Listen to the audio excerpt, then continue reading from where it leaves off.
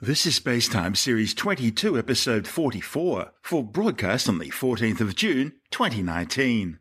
Coming up on Spacetime, new questions about the origin of Earth's water, changes in Jupiter's magnetic field, and China's new family of Long March launch vehicles. All that and more coming up on Spacetime. Welcome to Spacetime with Stuart Gary.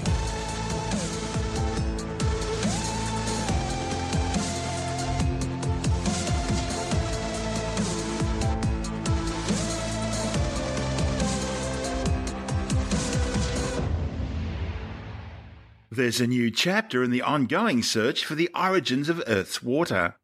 Planet Earth was formed some 4.6 billion years ago in conditions which were far too hot for it to retain volatile substances such as water.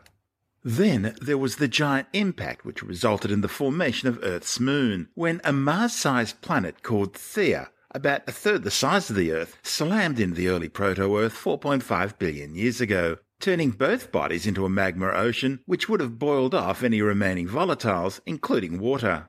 For many years, scientists believe Earth got its water later from comets, which after all are often referred to as giant dirty snowballs because of their icy composition. As a comet approaches the Sun, its ices begin to sublime, evaporating directly from frozen ice into a gas, forming an atmosphere of water vapor in its coma and tail. When scientists began analysing the coma and tails of comets, they discovered the ratio of deuterium to hydrogen in the water found in comets to be different from that of the water found in Earth's oceans. Water is composed of hydrogen and oxygen. Hydrogen is composed of a single proton nucleus orbited by an electron. However, there are two isotopes of hydrogen, one of which, called deuterium, involves the proton nucleus also containing a neutron. The deuterium to hydrogen ratio found in comets measured so far has generally been 2 to 3 times that of ocean water on Earth, which implies that comets could only have delivered around 10% of Earth's water. Astronomers later discovered that a specific type of asteroid called a carbonaceous asteroid contained water with the right deuterium to hydrogen ratio. And so it was generally assumed that rather than comets, it was asteroids which supplied Earth with its water. However, now a new study, reported in the journal Astronomy and Astrophysics, has reinvigorated the comet hypothesis after measuring the deuterium to hydrogen ratio in ices from the comet 46P Vatanen. When Vatanen approached the Earth back in December 2018, it was analysed by astronomers aboard a specially equipped Boeing 747 airliner. Called SOFIA, the Strategic Observatory for Infrared Astronomy, the aircraft is specially fitted with a large infrared telescope. SOFIA found that 46P Vatanen has the same deuterium to hydrogen ratio as Earth's water. Only 2 other comets have similar ratios, and both belong to the same category of hyperactive comets as 46P Vatanen. Hyperactive comets are of special interest because as they approach the Sun, they release more water than the surface area of their nucleus should allow. This excess water is produced by ice-rich particles present in their atmosphere. Now, astronomers have concluded that the more a comet tends towards hyperactivity, the more its deuterium to hydrogen ratio decreases and approaches that of Earth's water.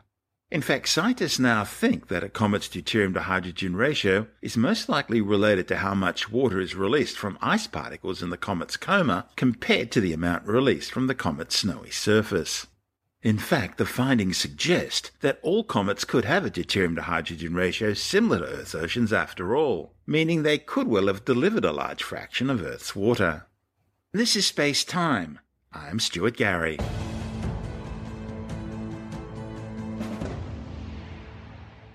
Scientists have discovered that Jupiter's magnetic field changes over time. The discovery, reported in the journal Nature Astronomy, represents the first time the phenomenon known as secular variation has been detected on a planet other than Earth. Observations by NASA's Juno spacecraft has determined that the gas giant secular variation is most likely being driven by the planet's deep atmospheric winds. The discovery will help scientists further understand Jupiter's interior structure, including its atmospheric dynamics. Juno's principal investigator, Scott Bolton from the Southwest Research Institute in San Antonio, Texas, says the discovery was only possible because of Juno's extremely accurate scientific instruments and its unique orbit, which carries it low over the planet as it travels from pole to pole. Characterizing the magnetic field of a planet requires close-up measurements. Juno scientists compared data from NASA's past missions to Jupiter, including both the Pioneer 10 and 11 missions, as well as both the Voyager 1 and Ulysses spacecraft. They then compared these data to a new model of Jupiter's magnetic field based on observations collected by Juno's first 8 passes over Jupiter, using its magnetometer to develop a detailed three-dimensional map of the planet's magnetic field. Scientists found small but distinct changes in Jupiter's magnetic field between the first Pioneer data and that collected by Juno. The study suggests the secular variation is best explained by Jupiter's atmospheric or zonal winds. These winds extend more than 3,000 kilometers down from the planet's cloud tops. At that depth, the planet's interior begins to change from a gas to a highly conductive liquid metal. It's thought the winds are actually shearing the magnetic fields, stretching them and then carrying them around the planet. The secular variation was greatest at the planet's Great Blue Spot, an intense patch of magnetic field near Jupiter's equator, where it intersects with strong zonal winds. Astronomers say these new findings on Jupiter could also help them better understand changes which are now unfolding in Earth's magnetic field. You're listening to Space Time. I'm Stuart Gary.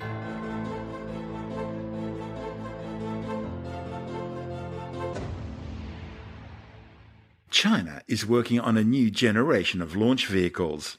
These include a new 53-metre-tall medium-lift rocket, the Long March 7, which first flew in 2016. Designed to replace the existing Long March 2F, the Long March 7 and its variants are expected to ultimately become the new workhorses of China's space fleet, eventually expected to account for around 70% of all Chinese launches. It's designed to be a 2- or 3-stage rocket with an optional satellite kick motor available for final payload positioning if needed. This will enable it to place 13.5 tons into low Earth orbit and 5.5 tons into a geosynchronous transfer orbit.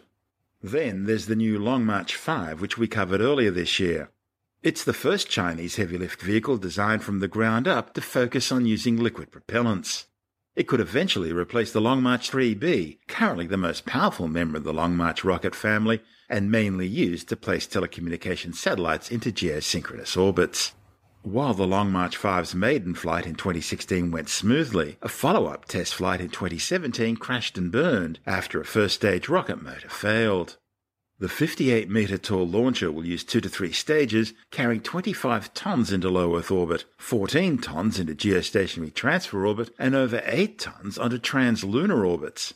It's expected to become operational later this year, and will provide the muscle needed to lift modules of China's new space station into orbit from 2021. But the Long March 5 won't be the only heavy-lift muscle in the Chinese fleet. The communist nation's also working on a new super heavy-lift booster, the Long March 9, which will be key to Beijing's long-term plans to undertake mining operations on the Moon. Once operational, the massive 110-metre-tall 3-stage rocket will be capable of lifting between 50 and 140 tons into low Earth orbit. At the other end of the scale is the new 21-metre Long March 11, a small 4-stage solid-fueled rocket designed to carry small payloads into sun-synchronous low Earth orbits. In fact, just last week, a Long March 11 was used to undertake China's first sea-based orbital rocket launch. The rocket was flown from what appears to have been a modified barge in the Yellow Sea off the coast of Shandong. The test flight's significant because it gives Beijing the ability to deploy satellites from mobile platforms. Of course, launching satellites from ship isn't new. The Russian-backed Sea Launch Company used a converted floating oil platform to launch dozens of surplus Zenit rockets between 1999 and 2014. These rockets had their normal thermonuclear warheads replaced with commercial satellite payloads. Last week's Long March 11 sea launch carried the Bufeng 1A and 1B experimental satellites, which Beijing says are designed to monitor ocean winds and help improve weather forecasts. Also aboard were an Earth imaging CubeSat, a remote sensing satellite, and 3 telecommunications satellites. Meanwhile, China is also continuing with its program to launch additional Beidou navigation satellites as fast as possible. The project involves Beijing developing its own satellite navigation system, independent of the American GPS, Russian GLONASS, or European Galileo systems. The Beidou 2 GEO-8 is the latest to join the Chinese constellation, launched aboard a Long March 3C from the Xichang Satellite Launch Center in Sichuan Province. It's the fourth Beidou 2 backup satellite to be flown into orbit, and the 45th overall launch in the Beidou constellation, which includes satellites in both geostationary and low and medium Earth orbits.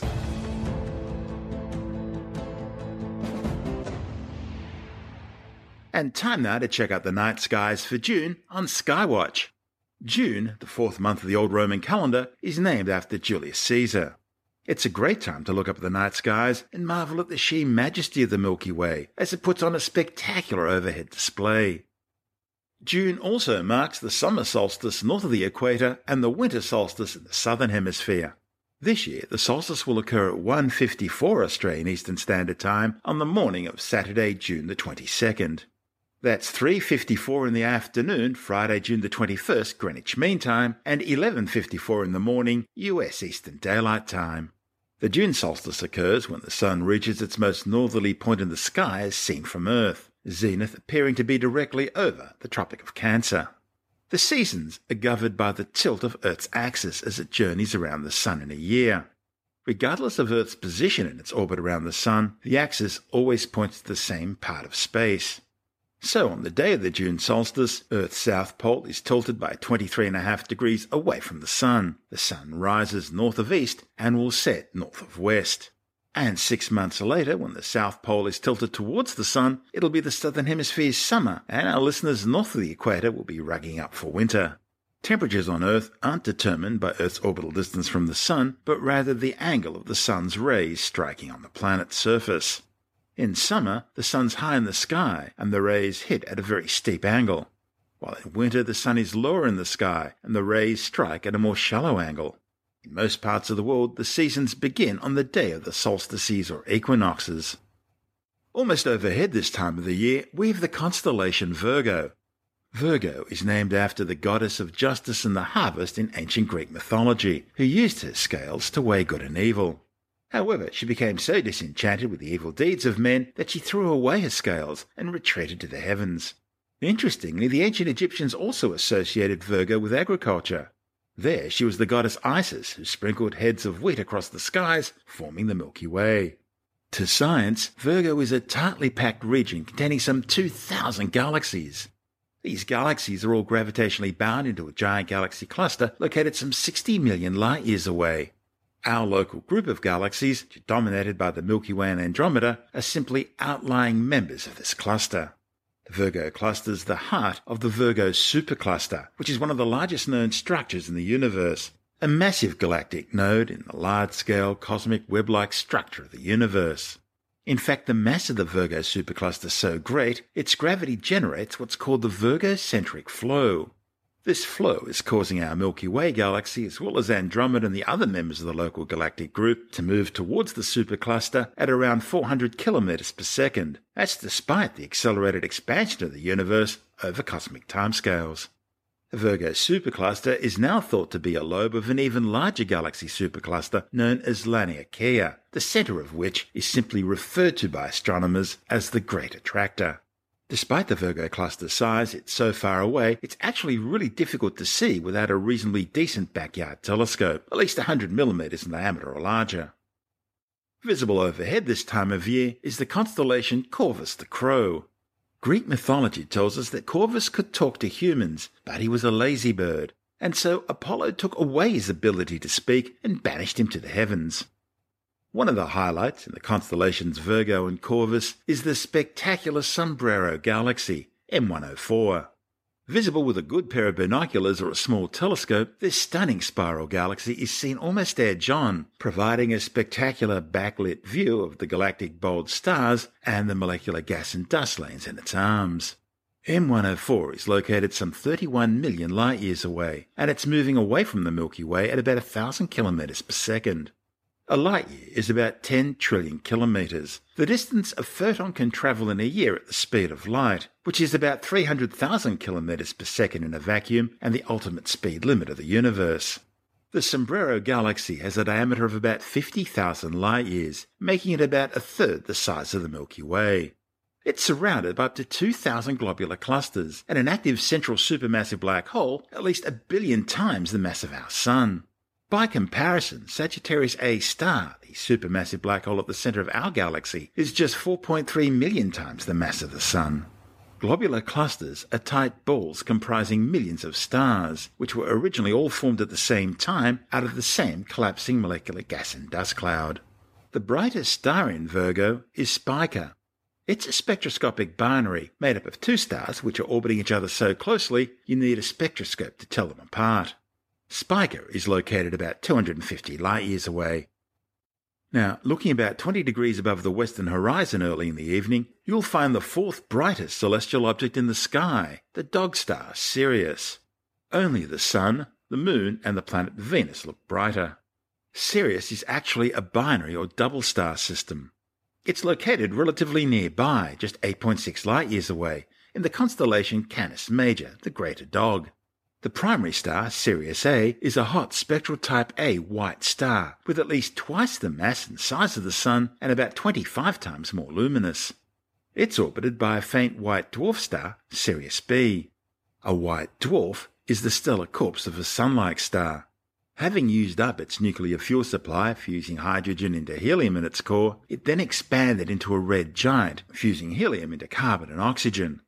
However, Sun-like stars aren't massive enough to fuse carbon and oxygen into heavier elements, and so they turn off. Their outer gaseous envelopes float off into space as spectacular objects known as planetary nebulae.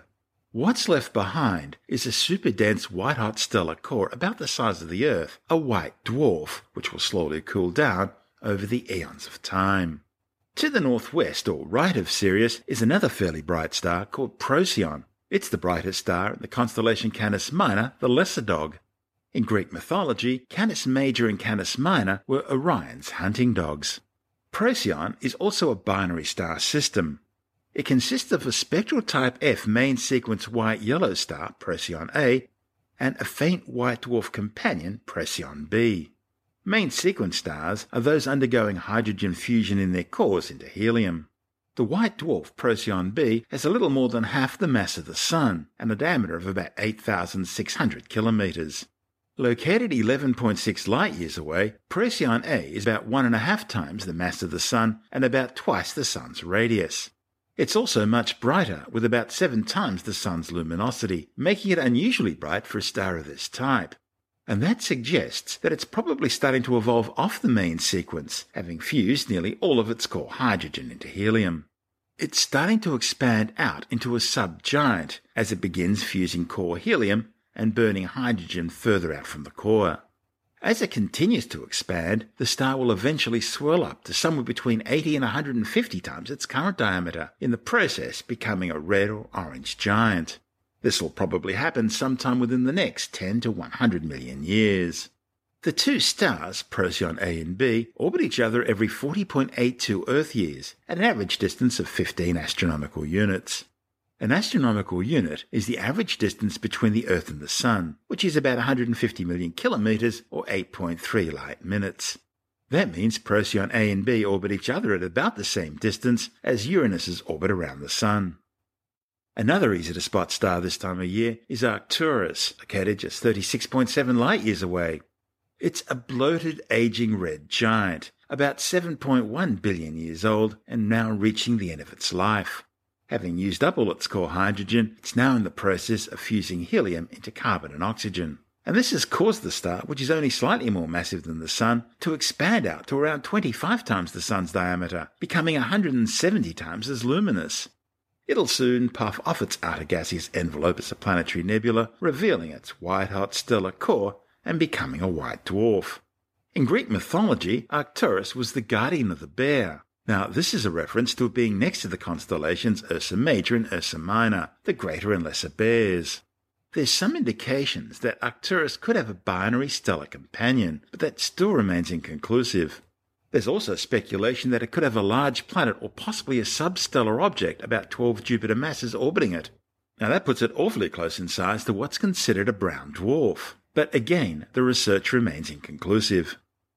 Looking now to the southeast, you'll see the constellation Sagittarius, the Archer. The Archer marks the direction of the centre of our Milky Way galaxy. The galactic centre is located some 26,000 light-years away, and as we mentioned earlier, it's home to our galaxy's central supermassive black hole, Sagittarius A star. To the ancient Babylonians, Sagittarius was the god Nergal, a centaur, a creature that was half man and half horse. The centre of the Milky Way and its supermassive black hole Sagittarius A star lies in the westernmost part of Sagittarius. The brightest star in Sagittarius is Epsilon Sagittarii, or Cors Australis, the southern part of the bow. Epsilon Sagittarii is a binary star system located 143 light-years away. The primary star is an evolved spectral type B blue giant, nearing the end of its life on the main sequence. It has about 3.5 times the Sun's mass and about 7 times its radius, and it's radiating with around 363 times the Sun's luminosity. It's also a very strong X-ray source, and it's spinning very rapidly with an estimated radial velocity of some 236 kilometers per second. The system also displays an excess of infrared radiation emissions, suggesting the presence of a circumstellar disk of dust. The second star in the system appears to be inside this debris disk. Astronomers think it's a spectral type G yellow dwarf star with about 95% the mass of the Sun. Sigma Sagittarii, or Nunki, is the constellation's second brightest star. The name Nunki is Babylonian, but its meaning is unknown. It's thought to represent the ancient Babylonian sacred city of Eridu on the Euphrates River. If correct, it would make Nunki probably the oldest known stellar name in use. It's a spectral type E blue star located some 260 light-years from Earth. It has about 8 times the Sun's mass, about 4.5 times its radius, and about 3,300 times its luminosity. The Sagittarius constellation also hosts many star clusters and nebulae, including some of the best-known astronomical objects in the sky. These include Messier 8, the Lagoon Nebula, a spectacular pink emissions nebula located 5,000 light-years from Earth, which measures some 140 light-years by 60 light-years across. Another easily identifiable object is Messier 17, better known as the Horsehead Nebula. It's located some 4,890 light-years away and is a dense region of ionized atomic hydrogen. It spans some 15 light-years in diameter and has some 800 times the mass of our Sun. The month of June also marks the first of 2 annual encounters with the Taurids meteor shower. The Taurids are generated as Earth passes through the debris stream created by the comet 2P Encke, which itself could be a piece of a larger comet which broke apart around 20,000 to 30,000 years ago, probably following numerous interactions with a powerful gravitational field of Jupiter. As their name suggests, the Taurids' radiant, or apparent point of origin, is in the constellation Taurus the Bull. Unlike most meteor showers, the Taurids is made up of larger, more massive material, pebbles instead of dust grains. Earth passes through this stream twice a year, in June and again in October, which are known as the Halloween fireballs. The Taurids release their material both by normal cometary activity and occasionally by close encounters with the tidal force of the Earth and other planets. This makes the Taurid stream of material the largest in the inner solar system. And since the meteor stream is rather spread out in space, the Earth takes several weeks to pass through it, causing an extended period of meteor activity compared to the much smaller periods of activity for other meteor showers.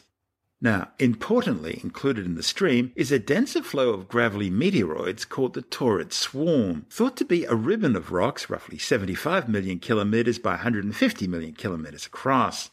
Now, occasionally Earth passes through the larger meteoroids in the denser Taurid Swarm. In fact, one of the larger chunks of the Taurid Swarm is now thought to have been the cause of the infamous Tunguska event in the skies over Siberia on June 30th, 1908.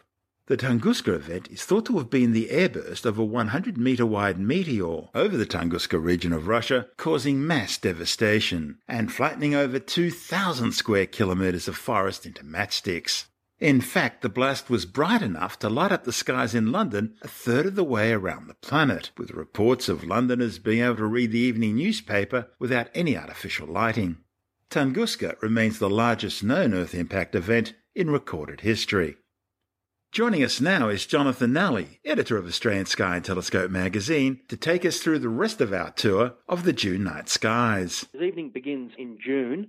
We have our galaxy, the Milky Way, seen from the inside, stretching across the sky from the east to the west. The Southern Cross is sort of inside the Milky Way, and you can see that down in the south, about 2/3 of the way up from the horizon, between the horizon and overhead.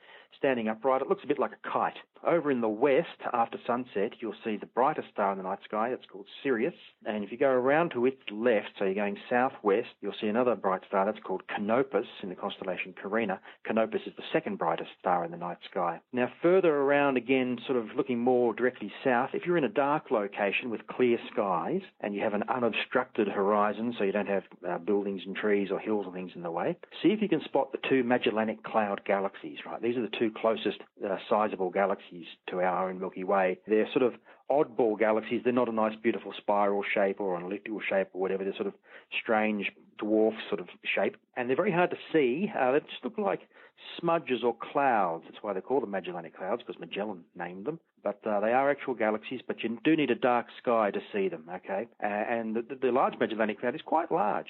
You think, oh, what's a cloud? Why isn't it moving? But that's actually a galaxy. So it's pretty amazing if you do let your eyes become dark adapted and you have a look and you can spot it. Both are thought to be irregular spirals, and they may have been disrupted by the Milky Way. In fact, they're orbiting the Milky Way, which is why they're considered satellite galaxies. And this could be their first time they've come into orbit around our galaxy, but our galaxy's already spotted them, and it's stealing stars and gas and dust from them. In fact, there's now a stellar bridge running from the small to the large Magellanic Cloud, and from there it's being gobbled up by the Milky Way. Really cool if you can get to see them. And of course, way back in 1987, there was a supernova that went off in the large Magellanic Cloud, and I can still remember seeing that. It's faded from view now, so you can't see it now.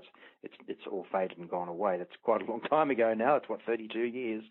I was working at 8DN in Darwin at the time. Darwin, well, you probably wouldn't have been able to see the Magellanic. Not really from where I was, no. Yeah, well, I certainly remember seeing it from Sydney. And yeah, the nearest large supernova explosion of modern times. Yeah, well, astronomers had been waiting for basically 400 years, roughly, for one of these things to happen, and because the last one was pre-telescope, pre-Galileo, and we'd spotted, or say we, scientists had spotted lots and lots of supernovae in other galaxies. You know, they're so far away and so faint that you need big telescopes, even big backyard telescopes to see them. But one that was bright enough to be able to be seen with the naked eye hadn't been seen for centuries. So when it happened, all the scientists just dropped what they were doing. All the telescopes that could see it basically stopped whatever observing programs they had, at least for a while, parts of the night at least, and just trained every instrument they could on this supernova, and because they knew that it might be another 400 years before they got the chance again. The northern half of the sky, this time of year, for people down here in the southern hemisphere, it actually seems quite bare. A lot of the bright constellations and bright stars and things have disappeared from view. There is a bright star up there in the northern part of the sky that we can see about halfway up from the horizon. That's called Arcturus. There's another one that's more or less overhead at the moment called Spica. They're interesting to see. And as the night goes on, as the Earth turns, things will change in the sky. So we said before that as the evening begins and the sun's gone down, it's nice and dark, that the Milky Way is stretching from east to west across the sky. Well, after midnight, and now the Milky Way is sort of stretching from north to south. And up in the sort of western part of the sky, Sirius, that bright star that we spoke about before, that's gone. That's set in the west. The other bright stars, Vega and Altair, have appeared in the north, and down south there's another one called Achernar in the southeast. That's another big bright white star that's coming up. So it's interesting to watch the night sky as the Earth turns on its axis. Now, as far as planets go, just after sunset, have a look to the east, and you'll see a big bright star coming up over the horizon. Well, in fact, it's not a star, it's the planet Jupiter. Now, this is a really good time to see Jupiter at the moment because the planet's going to reach what's called opposition. It's about where it is in the sky, namely on the opposite side of the sky from the sun as seen from Earth. So here on Earth, we've got the sun in one direction and we've got Jupiter 180 degrees in the other direction. The practical upshot of that is that as the sun sets in the west, the planet rises in the east.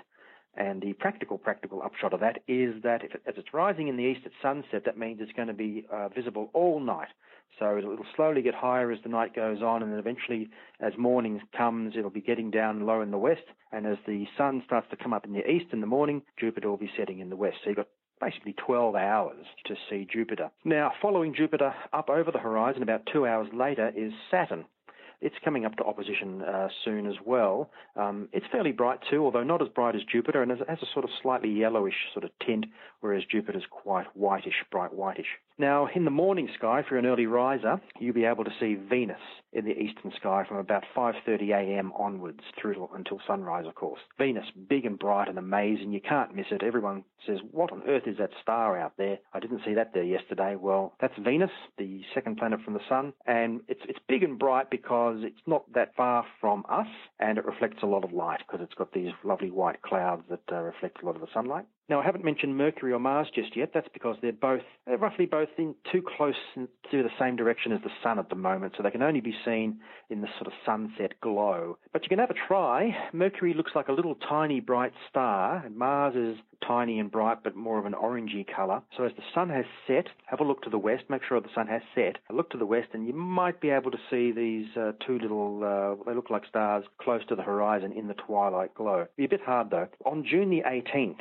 they're going to be right next to each other. I mean, right next to each other, very, very close, but low down on the horizon and within the evening twilight glow. So you might have trouble seeing them, particularly if you have trees or buildings in the way. That's Jonathan Nally, the editor of Australian Sky and Telescope magazine. You're listening to Space Time. I'm Stuart Gary, and that's the show for now. You can subscribe and download Space Time as a free twice-weekly podcast through Apple Podcast iTunes, Stitcher, Bytes.com, Pocket Casts, SoundCloud, YouTube, Audio Boom, from spacetimewithstuartgary.com, or from your favourite podcast download provider. Spacetime's also broadcast coast to coast across the United States on Science 360 Radio by the National Science Foundation in Washington, D.C., and available around the world on TuneIn Radio. If you want more Spacetime, check out our blog where you'll find all the stuff we couldn't fit in the show, as well as loads of images, news stories, videos, and things on the web I find interesting or amusing. Just go to spacetimewithstuartgary.tumblr.com. That's all one word and in lowercase, and that's Tumblr without the E. You can also follow us on Twitter through @StuartGary, at Spacetime with Stuart Gary on Instagram, and on Facebook, just go to www.facebook.com/Spacetime with Stuart Gary.